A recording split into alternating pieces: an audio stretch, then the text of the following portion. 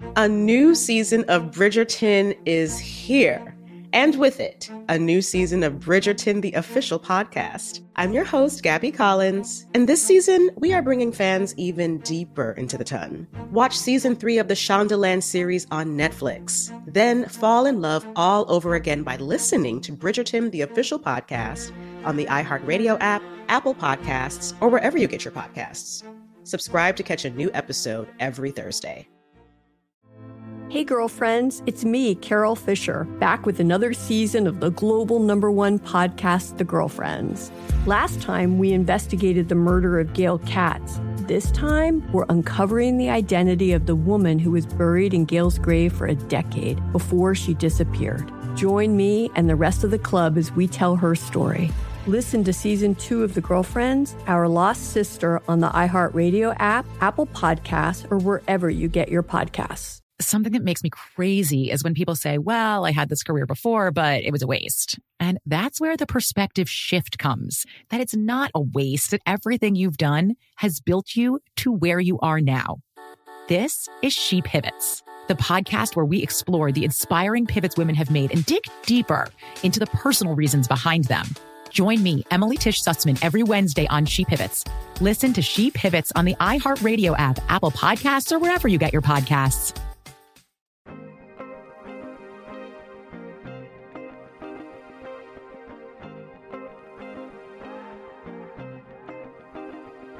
From grandmothers who whispered in their baby girl ear, to fathers on dimly lit street corners instructing young soldiers to always keep their eyes open. You be queen. You were fire. You were passed through centuries on the hands of your daughters. They called you wisdom. Proverbs on the backs of diamond-eyed school children who grew into hymnals recited by amethyst-holding urban philosophers who recited neighborhood commandments out of the windows of restored El Camino chariots to keep the warmth in their blood.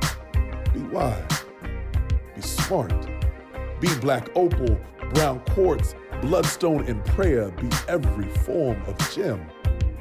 See, king told scribe, scribe told son, son told wife, wife told her daughter, and daughter told the ancestors, and the ancestors told me that you would come to give wisdom to thousands. They said you would come, dropping gems, dropping gems. Hey, welcome back to another episode of the Dropping Gems podcast. I'm your host, Debbie Brown. Today I have a really special guest on the show, and I'm not trying to overhype it or be dramatic. Anybody that has been on the show thus far, as you know, is a friend and someone that I deeply respect. But this person on the show today is honestly one of my favorite human beings of all time. No cap. I'm fascinated by him as a person. I'm highly entertained by him in his musical offerings and in his IG stories. And this person is just someone I've known for a very long time.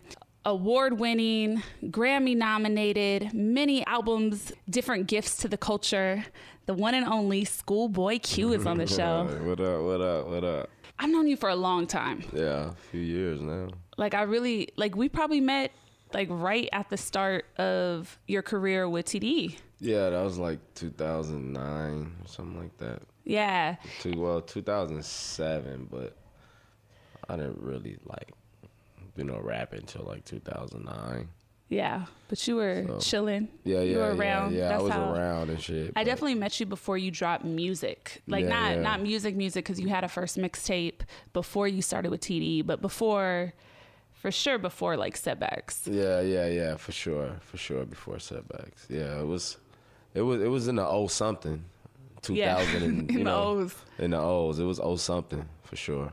And I think the reason I just feel happy about you. When I see you doing things, because I feel like I've seen you at a lot of different evolutions and stages of yourself. Oh, thank you. And there was a time where I forget, you had came on my show somewhere. This is years ago. I think this is the first time I was in Houston at the first radio station I was at. And I honestly was a little scared. For real? Yeah, because you had always up until that point been pretty quiet. Yeah. But it just seemed like something was dark. Oh, yeah. I probably was, I was just on so many drugs, though. Yeah. Like, you know, yeah, I was like doing pills and sipping lean before it was like a cool thing, you know. Like my whole first album was called Oxymoron, you know what I mean? Like before all this shit was like popular. Yeah. So it was like I was just so out of it, like everywhere I went. But I was always me though, with my personality and who I am. But it would be always something. Like, I can look at old interviews now and be like, what? Or just look at me, just my appearance, me, my body type, my face, like, looking puffy and, like, skin looks dull. It like, felt... a lot of shit. I'm sorry I cut you off, but, like, I look completely different than, like, 2 years ago. Like, even my skin, everything is just, like, just getting rid of that stuff. Yeah. Just clears you up and just, you know, doing other things instead of just going to the studio. Because once your life become like just hard work and you never really get to enjoy who you are as a person, it can take you to a dark place. Because I was just waking up and just sit around and just get high until I go to the studio every night. You know what I mean? Yeah. And I'm just looking at it as like, shit, I'm just working hard. I work hard as a mother. I'm thinking, yeah, you work hard at something, but you're also killing yourself. You know, at the same time, it's like, I sacrificed to get here. Yeah, I worked hard, and I still work hard every day now. But I was killing myself in the process. Yeah. So it was like almost like I was never getting this high of the success that I was always receiving. Like, I never even really understood being famous. Like, it got to a point where I got famous, like when I first came out, like I wouldn't go nowhere and stuff, like, because it was like, I didn't get it. I was just too high, and I just didn't understand it. Yeah. You get what I'm saying? Yeah. Like, I didn't understand it. Like, bruh, like, leave me alone. Like, I used to be like irritated all the time. Like, don't touch me, don't talk to me, don't. You get what I'm saying? Yeah. I was one of those people, like an asshole. I wouldn't take pictures. Like, oh no. I always had my head down and shit. Just because I was just always high and groggy. Like, and it was probably like a mixture of things. It's like, it's the drugs, but then it's also this, you know, as a young man coming from South Central, coming from the background that you came from, now being like on this world stage and receiving this constant attention, people communicating with you in a way that you weren't used to from where you're from, right? Like people wanting to touch you and people always in your face smiling and posturing. And it was the kind of like, you know, the body language, a connection that you just don't have growing up where you grew up. Yeah, and it's still weird now, like just body language from people and like just how people can just approach you and just be so rude. You know, like it could really piss you off. You know, you got to catch yourself sometimes, like, because sometimes people really do some things that back in the day you would have fucked them up big time for it. But it's like, you know, you can't be out here just kicking people's ass. You got to understand, like, you know what I'm saying? Like, you got to understand some people are just, that's when I realize a lot of things. Like, some people are just going to be them. And there's nothing you can really do about that. It's like everybody not made to be the same mindset as you. Yeah. Everybody's not here to be on alert about a lot of shit and know what's going on. Some people are just fucking idiots. And we need the idiots to let me know how great we are. We really need a bunch of idiots, dude. Like, we could try to change the world and we could help people because I've been an idiot before. Yeah. I'm pretty sure you've been an idiot Absolutely. before. You wouldn't be here if you wasn't an idiot at some point. Like, you know what I mean? I was telling my girlfriend today, we were on text, and like I've had to stop watching and reading a lot of things because it's not good for my mental health. Like to be reminded in every second of just how painful and difficult this world is, right? Like I can't focus on raising my baby with joy if I'm constantly looking at videos of people dying or people hurting, or watching trolls say shit that has absolutely no rationale to it. But I was telling my girlfriend, it's like, you know, to those people, it's like I just have to send the energy of compassion because you are who you are just based on your life experiences up to this point, and everybody grows at different rates. And to be quite honest, in this lifetime, not everybody is meant to be a good person. Not everybody is meant to be great or to have deeper understanding. Like, some people are just the ignorant worker bees, you know, like you're just there existing, but not really living. But I'm grateful that as hard as life is right now, like, I'm grateful that I'm alive in this time, because in this exact moment is better than it's ever been in American history, at least, you know. We're having conversations we've never had. We have access to healing that we've never had. And I just feel grateful. I'm awake. I'm awake and aware. Yeah, man. Yeah, man. This shit is really, that's what I still hate about, like, this time. Is like the race part about it. Like the divider in it, like with everybody, like you know, Mexicans and blacks, whites, blacks, Asians and Asians. Like I got friends that's Japanese that hate the other side of the Asian people. Like, he doesn't want to hang around them. Like, you get what I'm saying? It's like it seems like that is more. It seems like that is still the same. It's just we're forced to. A lot of people are forced to deal with it. Yeah, but I think racism is still the same, though.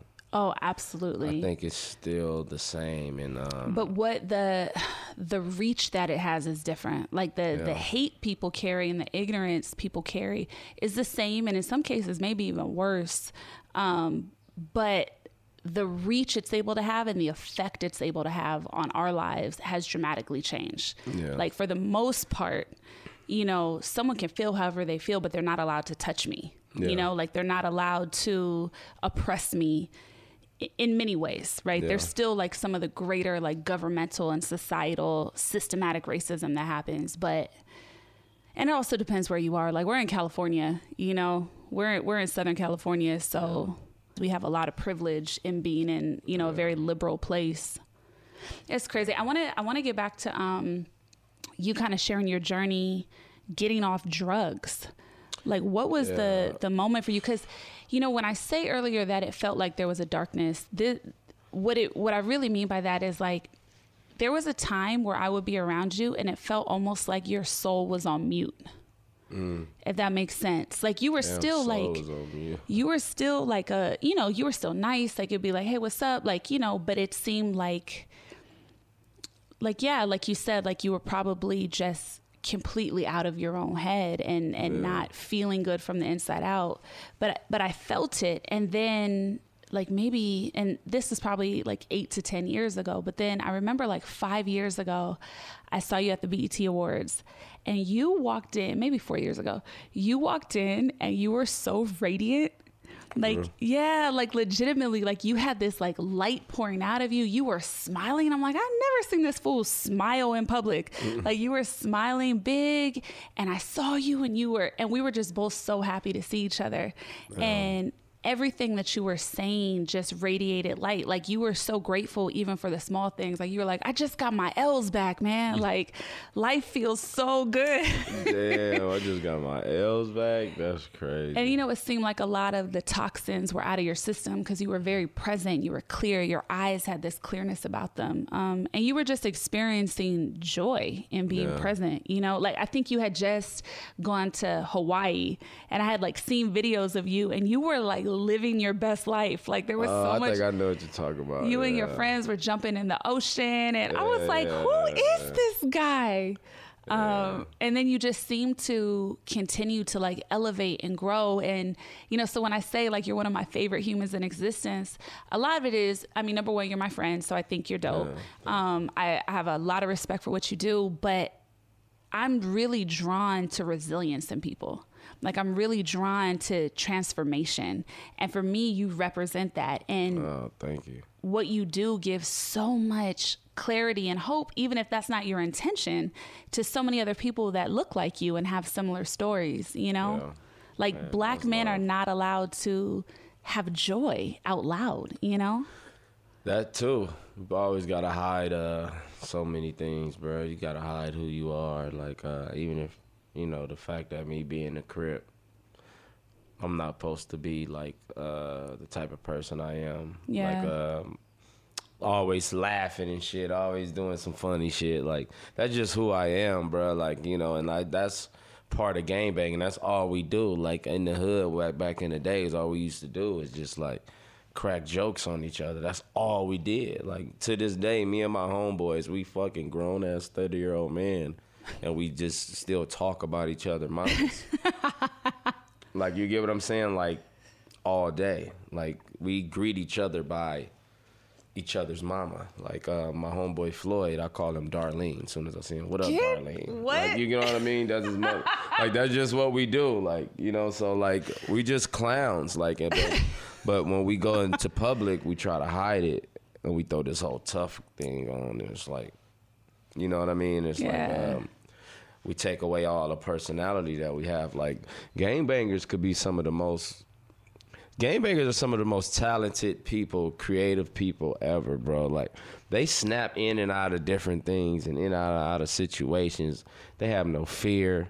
You get what I'm saying? They some of the most different type of creatures ever. That's why I think I was blessed to gangbang for a time in my life, because it got me to the point where I am now. I can blend in with all sides. Like, gangbanging in sports made me who I am today, because I had to be disciplined, because I wanted to play football and I wanted to play baseball. But I had the other side of the undiscipline of the gangbanging side of me. You get what I'm saying? I think it clashed together with my music and who I am, and it made me who I am today. You know what I'm saying? Like, that's why I can hang with white people. I can hang with, like, you know, like Mexicans and be cool, or Asians and be cool, any type of race or whatever, like a cornball. But how did gangbanging give you that ability? Because I think a lot of people think of gangbanging and parameters of it's not something that would make you open to other kinds of people. Yeah, that the sports made me open to different kinds of people. The gangbanging gave me that almost that cutthroat mentality. You get what I'm saying? Like a kill or be killed type of mentality. But the sports brought the other side of it, that it is actually not kill or be killed. You know, like we all have common goals. Yeah, you actually do need somebody to help you win this game. You get what I'm saying? Yeah, like, I need so my both quarterback. of them were like, yeah, exactly. on either so end of the balance. it's like I know when to snip you off, and I know when to keep you around almost. But like, yeah, that's pretty much my really life. Gangbanging in sports, it just collided. Like the balance of like personal boundaries, but then also openness. Yeah, exactly. Well, you I think a lot of people, especially if you're not from LA or you're not a person of color, like people do not understand like gangbanging. Like they don't get it. And I don't get it though. Right. I think especially they don't understand the depths of it. Like the blind loyalty in it, you know, or I guess, like I would say maybe the commitment to it, but more so like when you hear people speak about being in a gang, it's like, this is my family. And for a lot of people who don't have they're not adjacent to it, it's like, what does that mean? Family. People are hurting each other and you hurt people that look like you, or like, what's the depth of it? What's the connection? I don't know. It's just something. It's like a commitment that once you commit to, it's like being married. It's like once you commit to it, you can't. You can't. Like, I'm not a gangbanger, but I'm still committed to being from Hoover. Like, I'm still a Crip. Like, I don't gangbang, but I'm always a Crip. Like, somebody asks me where I'm from, I'm still say I'm from Hoover Crip. Like, it's never where I say I don't bang. It's never that. You get what I'm saying? Yeah. It's like, I don't know what it is. I just did it, and the loyalty, like you said, the loyalty is so fake. Like, homies kill homies like more than an enemy would kill a homie too. You know what I'm saying? Like, it's sad, like jealousy. But you just, that's where you come from though. You know, it's like I come from over here. That's all you hear at school. At elementary, that's all your cousins are saying. That's all this is. And then you start losing friends. Your friend just died. He 13. Like somebody just killed him or something. You like, you know it was them over there. You get what I'm saying? Yeah. It's like, I'm in. Like what? You know what I mean? It's like you pretty much forced to. It's like I didn't have to gangbang. Like I didn't grow up like Section 8 or none of that shit. Yeah. Like, you know what I'm saying? Yeah. Like food stamps, none of that shit. I didn't have none of that shit. My mom was working and shit. She was a single mom. I mean, we was still in the ghetto. I mean, we was in a bullshit ass apartment, still fucked up. But I mean, it wasn't. But you had like emotional support. That's what I'm saying. Yeah. Like I still had some J's every now and then. Yeah. I had the video game. My mama had a job. Yeah. You know what I'm saying? But we were just in the hood, fucked up. So it's like I did it because that's just what it was. Like it's just what it is. This is where, and like what I'm saying, like I can't explain it. That's just what it was. It's just like I'm here, and it's no turning back. All it is, but what it is also too, when you first get into it, it's like a thing where you just really just want to be down with it because that's just your people and that's just your boys, and you just want to be down with it. And then it gets serious. Like I said, you may go to jail or you may lose a friend, and then that's when it gets serious. Yeah. Once you lose somebody, are you in the mall or something? Somebody asks you where you from, they beat the shit out of you. Then you serious. You know, it takes the situations. At first, you just jumping in blind. Like, I'm with it. And I think, too, like, the understanding and the draw that people have when they're faced with, like, joining a situation like that. I mean, gangs were rooted originally in being something good. Yeah. You know, they were the offshoots of the Black Panther Party in Los Angeles. They were created as a way to organize the people closest to you in your community, you know? Protect you from the rapists, the white folks. That's what back in the days, like in the 50s and the 60s, the black gangs, there was to keep the white folks from coming over there beating us up and spitting on us and doing like, cause they used to come through the hoods and stuff like around the Black Panther time. Yeah. You know, doing little mean things to kids and egging people. Yeah. Doing shit that kids do, teenager kids do, but they were white and, you know, there was a couple N-words that's going to be said. Yeah. So it was really to protect that and, like I said, rapists and people that's coming in your community trying to break into your house. It's like, no, this is our community. We here. We're going to police it because the cops are going to whoop our ass. Yeah. Cops is whooping our ass, so why are we calling them? Like, for fuck calling them, we're going to police our own area. That's what it started as, just policing our own area. And then really it seems like when the breakdown of the black family happened through crack, through the government putting crack in the hood, it's like that's where it got skewed and it began to kind of morph into a bastardized version of itself that was not necessarily beneficial to people, you know? Yeah. Because families started breaking down. Like, people were getting locked up for their entire lives for small things. And really so many men were yanked out of the area, you know? Yeah. So many people in jail for weed. Right. Still people in California prison for weed. And it's like, woo. It's legalized every fucking where now. Right. All over the West Coast. Oregon, Seattle, Washington, California.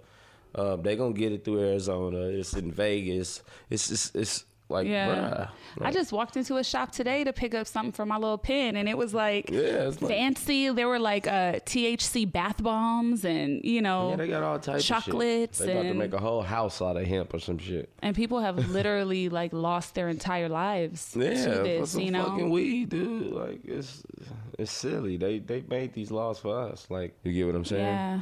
The crib notes for anybody listening that maybe is kind of like, what? Like, I haven't experienced stuff like that. Rent Bastards of the Party. That's a really great documentary on gangbanging. I would also say watch 13th. There's this dope documentary too that what's the guy? Oh God, he's famous. I can't think of him right now. But it's about specifically the California prison system, and it's so deep. I forget what it's called. Yeah. Okay, you know, dude, he's famous, Latino actor. He has a bunch of taco shops here in LA now, like businesses. I think I know with the long black hair. I think I know.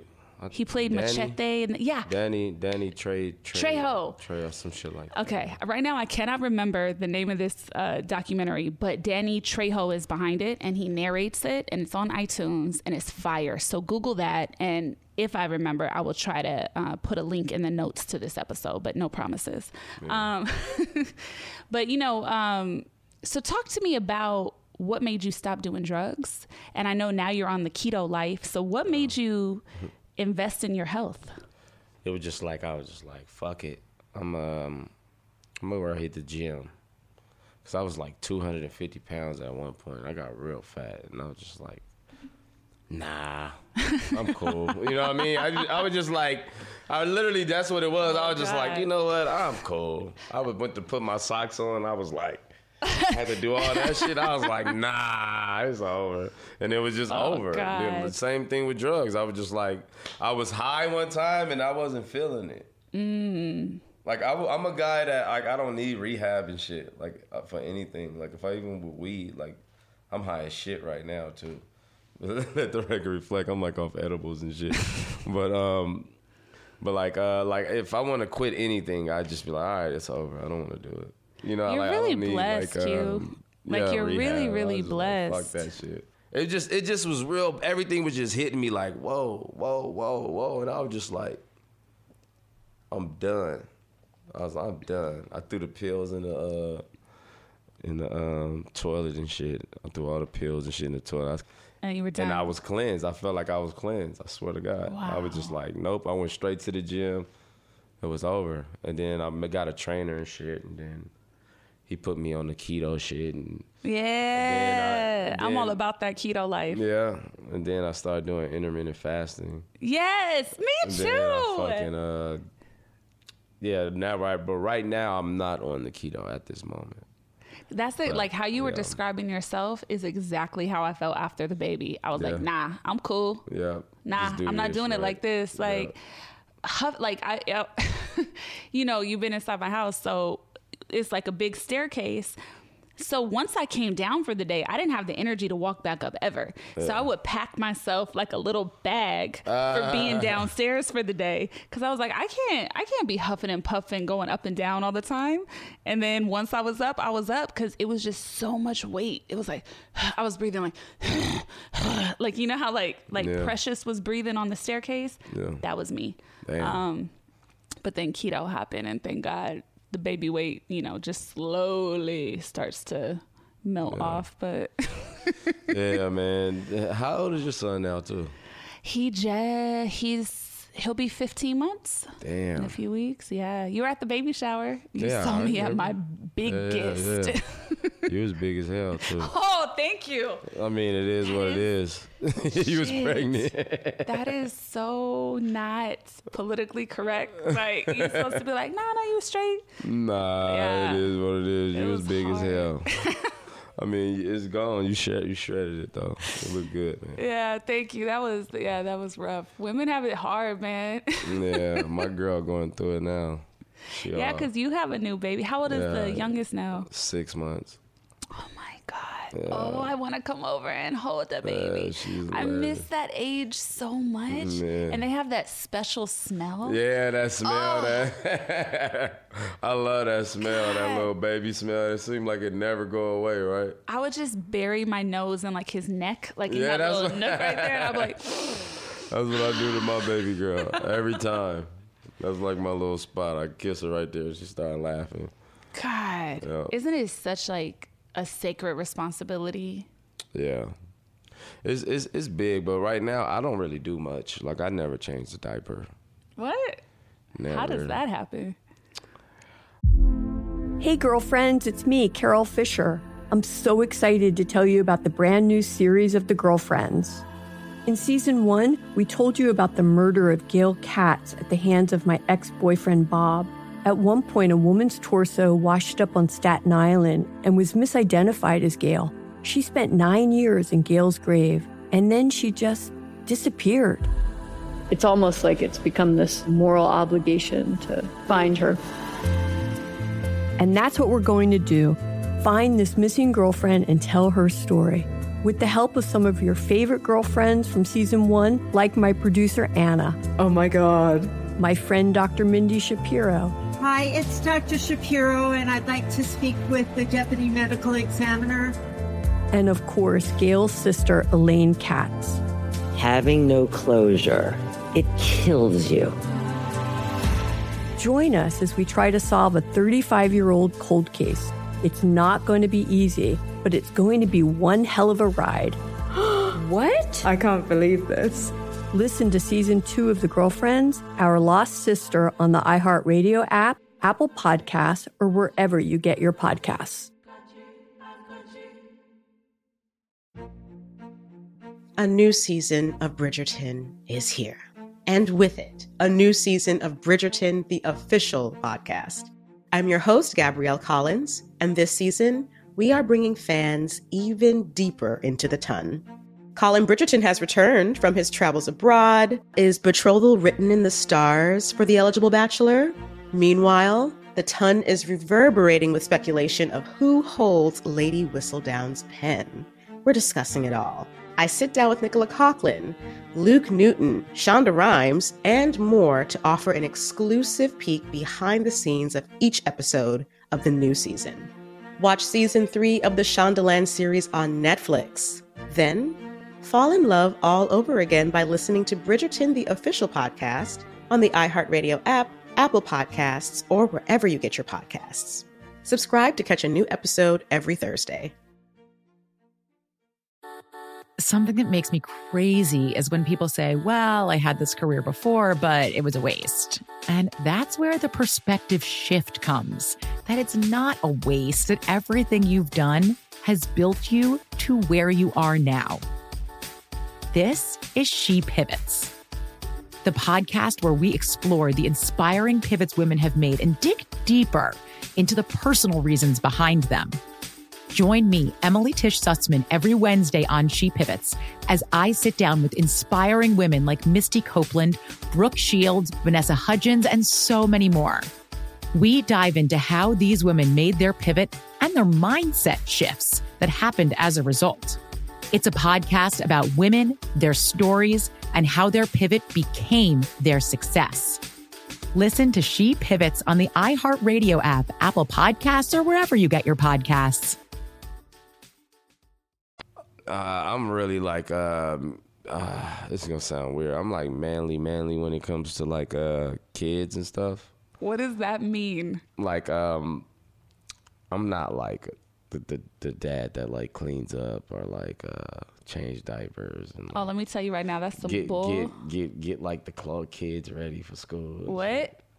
Yeah, like, you know, I don't do that, but I do like the other stuff, like the other part. Like what's left? You know, all like the fun, right now, the fun stuff. That too, mainly. I mean, but like, Hashtag my whole men. life is fun though. Like that's all I make. All I try to do is fun. Like, you know what I mean? That was another reason I took my daughter out of school. I was like, shit, I want her to have more fun than just sitting in the fucking. She's homeschooled prison. right now? Yeah. Yeah. It's like sitting in fucking class all day doing nothing when you can do all that shit in 2 hours and go about your business, live your day. You guys have such a dope relationship. I think that's one of the things too that I love so much about you. First of all, your stories on Instagram are very compelling. Like they're so fun.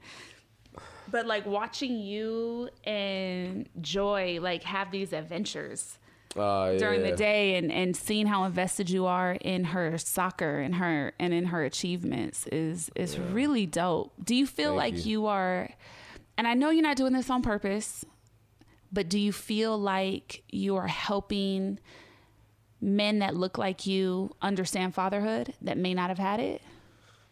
I know you're going to say no, because I mean, I don't know. But I just feel like subconsciously you really are.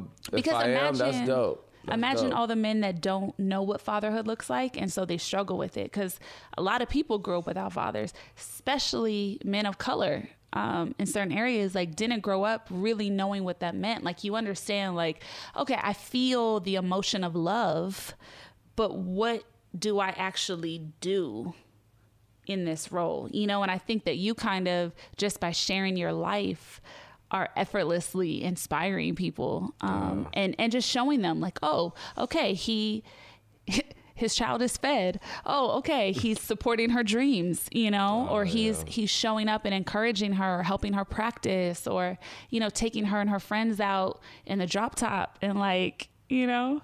Yeah, I mean, that's just, yeah, I just be doing that, you know what I mean? Every now and then I throw my phone out, you know, just to fuck around. But I always said I wasn't gonna put my new baby on the camera, because I felt like only why I even still record Joy is because I felt like I didn't gave people her life most since the beginning of my career. I would be so like she been sad. in all my like music videos since she was like a album baby. Cover. Yeah, you know what I mean. So it's like people are kind of invested in it. And it's Yeah. like it is what it is. She's already like, you know, when we go places, people say hi to me. They say hi to Joy right after. You know, Is that weird for her?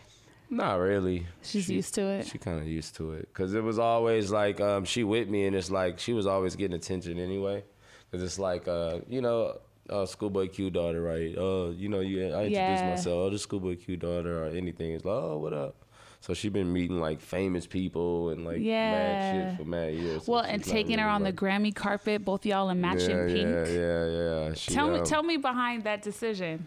Because for me, I was like, look at him being a feminist. I love this. Nah.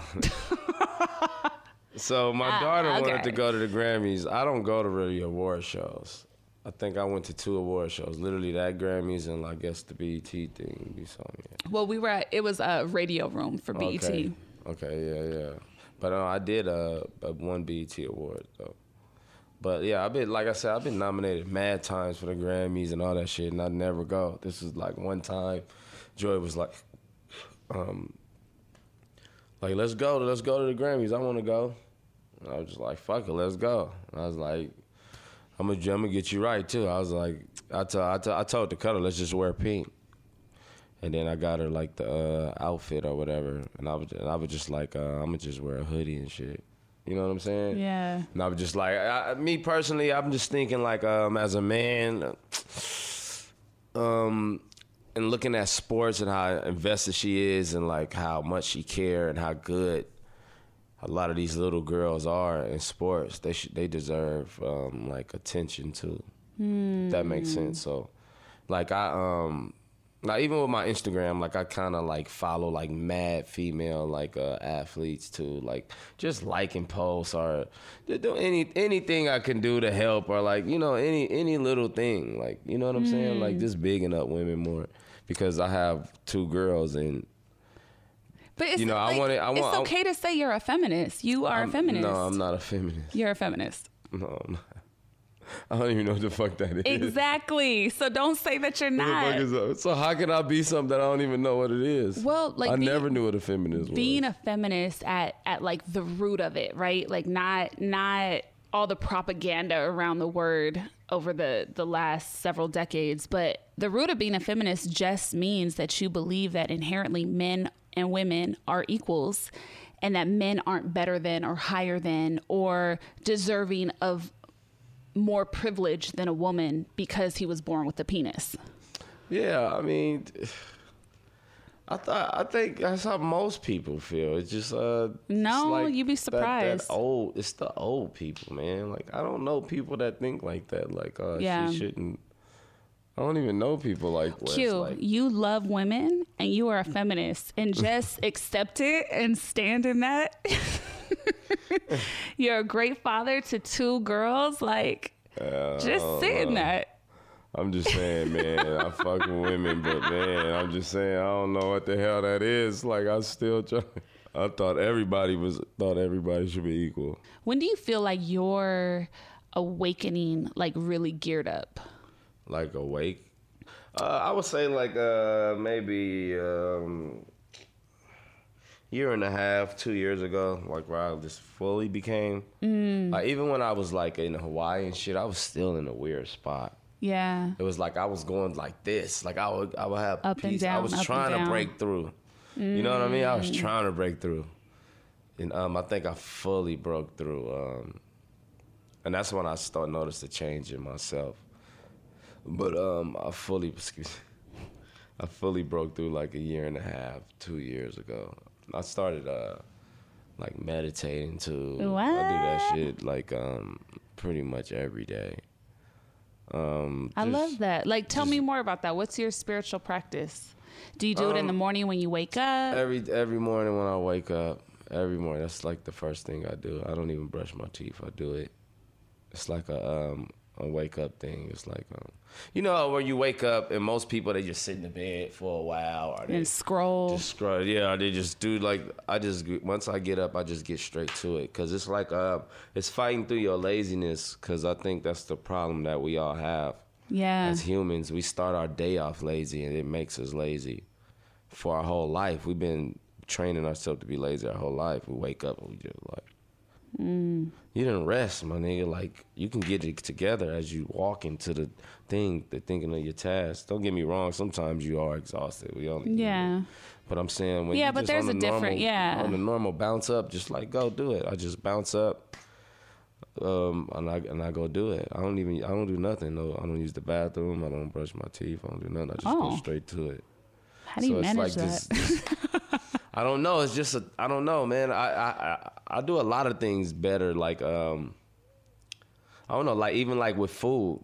Like ever since I started intermittent fasting, it's like I don't even eat for like for taste anymore. Yeah, I just like eat because I'm hungry. I really don't care for food no more like that. Oh my God, it's so crazy. Like that. So that's exactly how I feel about it because I started doing intermittent fasting with keto, and I felt like it took such a, no pun intended, but like weight off my shoulders because like a lot of my issues with food were based around the fact that I like delicious things. Hell yeah. And I like, you know, I like the process of planning the meal or thinking about what I'm going to eat. I could be thinking about that for hours before I actually eat it. Like, oh, I'm going to go have the sushi later or whatever like my favorite thing is.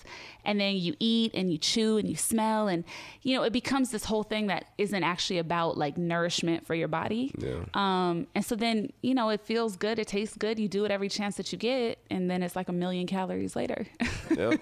But through intermittent fasting, through keto, it's completely restructured like my relationship with food and just my ability to like tap into how my body feels. Like I feel way more connected to my body. For real. I have way more energy too. Yeah. Like I can do things so much better on an empty stomach than being full. Like, oh my God, like waking up in the morning and like going to the gym on an empty stomach is like the best. Yeah. It's the most energy. Like people don't understand it. They're like, how you do that? Oh, bro, I gotta eat. I'm like, dude, you have no idea. Like, I mean, but you know, to each his own. Yeah. But I mean, at the same time, it's just like, bruh, don't knock it. Like, bruh, you ain't even tried. You ain't never tried it. You never. People be having hella opinions on it based off Instagram because, like, keto on Instagram makes people think you're eating bacon and butter all day. Yeah. You know what I mean? And I'm like, no, read a book. Like, that's not what it is at all. Also, you did not worry about my health when I was eating crazy all day. Exactly. But because I say I'm doing this, it's like, oh, well, where do you get your vitamins? And it's like, shut up. No, but yeah, it's dope. I want to, again, as you know, I'm very fascinated by you and your story. I think that we have a lot of similarities too that I didn't realize, like when I first knew you. Like we're both only children, raised by single mothers. For periods of time, we were latchkey kids, like getting ourselves ready or taking care of ourselves alone. Yeah. And there, for me, like that's really where a lot of my awakening comes from. Like, even though I wasn't always the most spiritually in tune or always making the best decisions, I feel like by nature of being an only child in that type of predicament, you become really self-aware because you're inside your own head so much. Like, did you have that experience where you feel like you are in your own mind a lot of the time? Or I mean, hell yeah. You only child. Fuck. Mine is crazy. You always got some idea. You always, what? Yeah, only like you're always dissecting things. Man, like, yeah, it could be and like experiences. Yeah, it could get. Only child is a gift and a curse, man. It's like, cause you see, a lot of only childs are like really, really, really creative. Yeah. You know what I mean? They are really independent. Love being alone. Like I love being alone. Like I only go to the movies by myself. Like I never go to the movies with like my girl and like my kid and shit. I only go by myself. every now and then, like, you know, it's like Aladdin or Frozen. Hell no. I Frozen was crazy. Frozen was the last straw for me. What? I was like, I'm done with this little kid movie shit. What? I'm cool. I'm never coming to none of this little kid shit. We gonna do the daddy shit. Like, we're gonna go watch It or some shit. It? That's doing the daddy shit? Oh my God. We gonna do the It. We gonna do like, you know what I'm saying? Some other old adult movie you want to see or some shit. We gonna do that. I'm gonna take you to do it. When mama ain't gonna probably say no, I'm gonna be like, let's do it. No, but like legitimately, like as the only child, like I like taking myself to lunch alone. Hell yeah. Like I really, if you're not an only child, you may not be able to get this, so it may sound crazy, but I feel like I am and I'm blessed with many incredible friends, but I feel like I'm my best friend. Like I really like myself and like spending time with myself, you know? I think I'm funny. I think I'm brilliant. For sure. For sure. I think I'm dope. I get real irritated. Do you get irritated with people too? Like, do you like need space from people sometimes too though? I do. And you know what's so funny? Because I'm also a Gemini, and people would always be like, oh, Gemini always mood swings. And I was like, no. And then I started looking at it, and it's not necessarily mood swings, but I do crave my own space. Like, I don't like being around a lot of noise all the time or a lot of people doing a lot of things all the time. Like, I really like a little bit of isolation sprinkled in my life. Yeah. Yeah, it's. I always have that thing. Like I'll be around a bunch of people. Like even like doing music, I can't be with a producer. Really? For too long, cause it's like, all right, I need to do something else.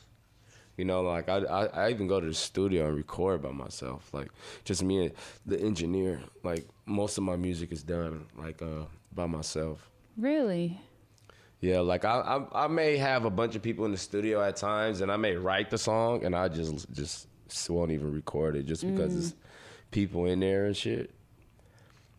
And like I come back the next day or something like early, cause like sometimes I do like sessions like 8 a.m. You know, and that's normally like when I'm just recording that fresh voice, that fresh like off the wake up. I also love writing music around that time too. Fresh off the wake up, your mind is just fresh. It hasn't been messed with, no toxic, no nothing, no anything. That goes so against like what most people's stereotype of like an artist or a rapper is. It's like, nah, I don't get to the studio till 11 p.m. and then we don't start till 2 a.m. and then I sleep my whole day away. Yeah, that's but. It's weird because 3 a.m. is the magic hour though. The bewitching hour? Yeah, that's the magic hour though. Like, it's something about like being half tired. The creativity and being half tired. So crazy. Like I wrote some of my craziest songs around 3, 4 in the morning. Like what? After Which being one? in the studio all day and then just like finally coming up with it like hour when you thinking like, fuck it, I'm gonna just get out of here. Then it just like catch it. You just like the craziest shit. Like most of my like storytelling, like I did Tales late night. I was on Crash Talk. I done studio. I did studio like 3 Super Smash 4 in the morning. Collard Greens and Man of the Year was like, I did those in the same night. Oh, so yeah, 3 a.m. really is your time. Like literally the same night, because they were pressing me about the album. Like, oh, we need some singles. This is your first album, blah blah blah.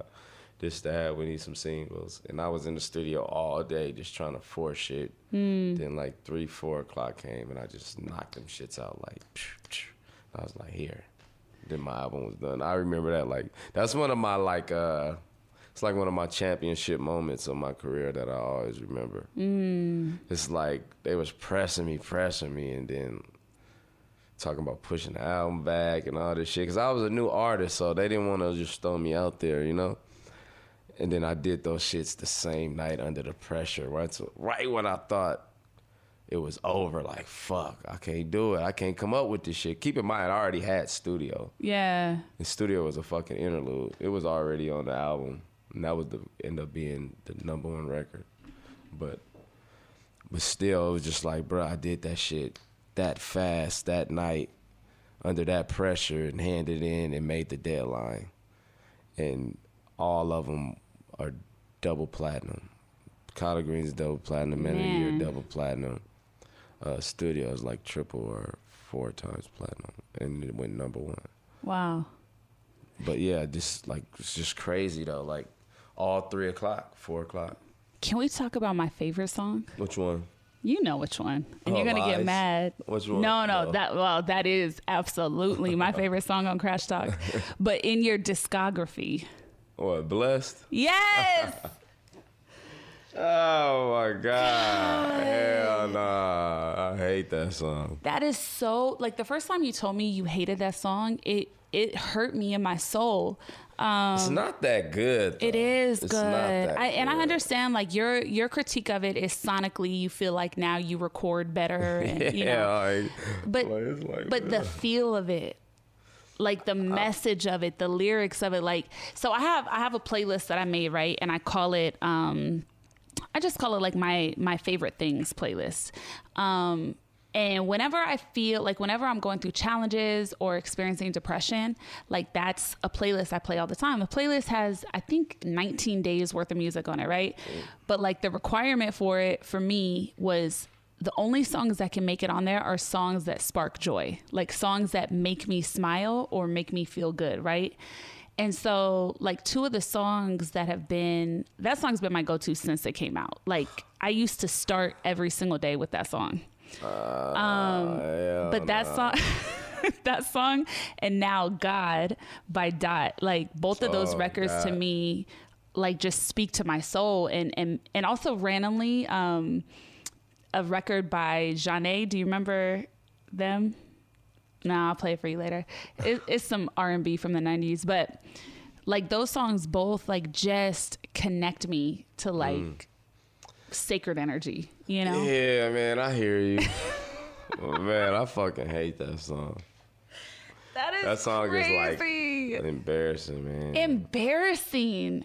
You're talking about being blessed and someone keeping their head up. Like, to me, that's like Pac, Keep Your Head Up. When I hear that song, and that's on my playlist too. His shit was executed way better than that. Oh, God. You're a very harsh critic of yourself, I've come to find. Man. Because I watched the interview you did with Charlamagne. And you were being so critical of yourself, and it was so surprising to me in that interview. Like, do you think that you're somebody that can take time to like celebrate you or appreciate you? Hell no, for what? What do you mean? I mean, people. I mean, I know. I know. I breathe confidence. I believe. Yeah. I scream confidence. It's Yeah. just. I just like. I don't know. I just feel like where most people just be quiet about things, I say it. So it may seem like I'm more. Like, you know, sometimes you do songs and you're like, damn, that shit was not that tight. It is what it's like. It's cool. I'm gonna do another one. I ain't tripping. Like, you know what I'm saying? Like, it's like, I don't know. So like, I don't know. I don't know. I was really bad at lying too. So I used to get in trouble a lot for lying. So I was just always like, cause I used to try to lie a lot. You know, when I coming up, I was a big liar. And I was terrible at it. I would get caught, or my mom would just let it slide. But I can tell she know I'm lying. And then it's really hard for me to lie. And it was just over. Yeah, it's too much stress to me to lie. Like I would just rather say whatever the truth is and catch my fade. Like I don't want to. Whatever life throws at me. When it comes to like a stranger, I have lied plenty of times. I'm a strong believer in protecting my aura and my energy. Like if I have to send you on a different path to get you off my road, I'm just gonna have to do it. I'm not trying to. You know, I'm not gonna lie to you on some silly ass shit like, I'll meet you tomorrow, bro. They never show up. Yeah, you know, not no shit like that, but like just a little petty bullshit, just to get you the fuck away from somebody toxic. Because, you know, sometimes the truth can get you hurt, too. Sometimes the truth could cause a big problem when you could just diffuse it and just walk away from on great terms. So is that something lying really is never important to you? not Is that something really important to you, like keeping just keeping your space really clear? Yeah, because you I don't want to run into no problems, man. Like I live my life too well of like just chilling and just living a good life, and I don't want to fuck it up by like fucking with some. That's the only way you fuck it up. People get into your head and do shit. Like I change something about me when I'm ready to change something about me. You know what I'm saying? Like even with depressed people, like in suicide, it's somebody else. It's not necessarily always them. It's somebody else too. That's rather it be social media they constantly looking at, or you know, whatever it is. It's something else that's constantly in their head. You gotta diffuse everything. And like depression is just alerting you that something's wrong with yourself. It's just another sign. Oh my God. It's like another sign of like being like, you know, like a warning sign, like it's just one part of your sense. Like that's why we wouldn't get depressed if we didn't have no need for it. Yeah. You get what I'm saying? Like, it's like telling you like nothing that happens to us that doesn't foster a need. We need fear, or like, you know what I'm saying? God, you need fear, you need all that shit. Like, it's so powerful to me that you say that, because I'm definitely somebody that has experienced depression many times in my life at varying degrees. Now, I've always been a highly functional depressed person. Like I've always been able to like still execute life at a high level. But you know, I'm a deep feeler. I'm a very emo person. And so I've had a lot of different moments. I also get seasonally depressed. Like if I'm somewhere where it's dark and cold and rainy, like I will be down. But when the sun is out, I'm solar powered, and I'm like I can't feel sad if the sun is shining on me. But part of what really helped me in my own journey with depression, I remember I heard Marianne Williamson speak once. I went to one of her events, and she talks a lot about depression, and she said a similar point to what you just said, and it changed my whole life. Like it changed my whole worldview. Like she says like for her, depression is that warning sign from God, from the universe, that it's time to level up. It's time to change something. And so she looks at whenever she feels depression coming on, almost like how a bear would with hibernation. Like you get prepared for what you know is about to happen so you can protect yourself and get yourself out of it, right? So you don't just succumb to it.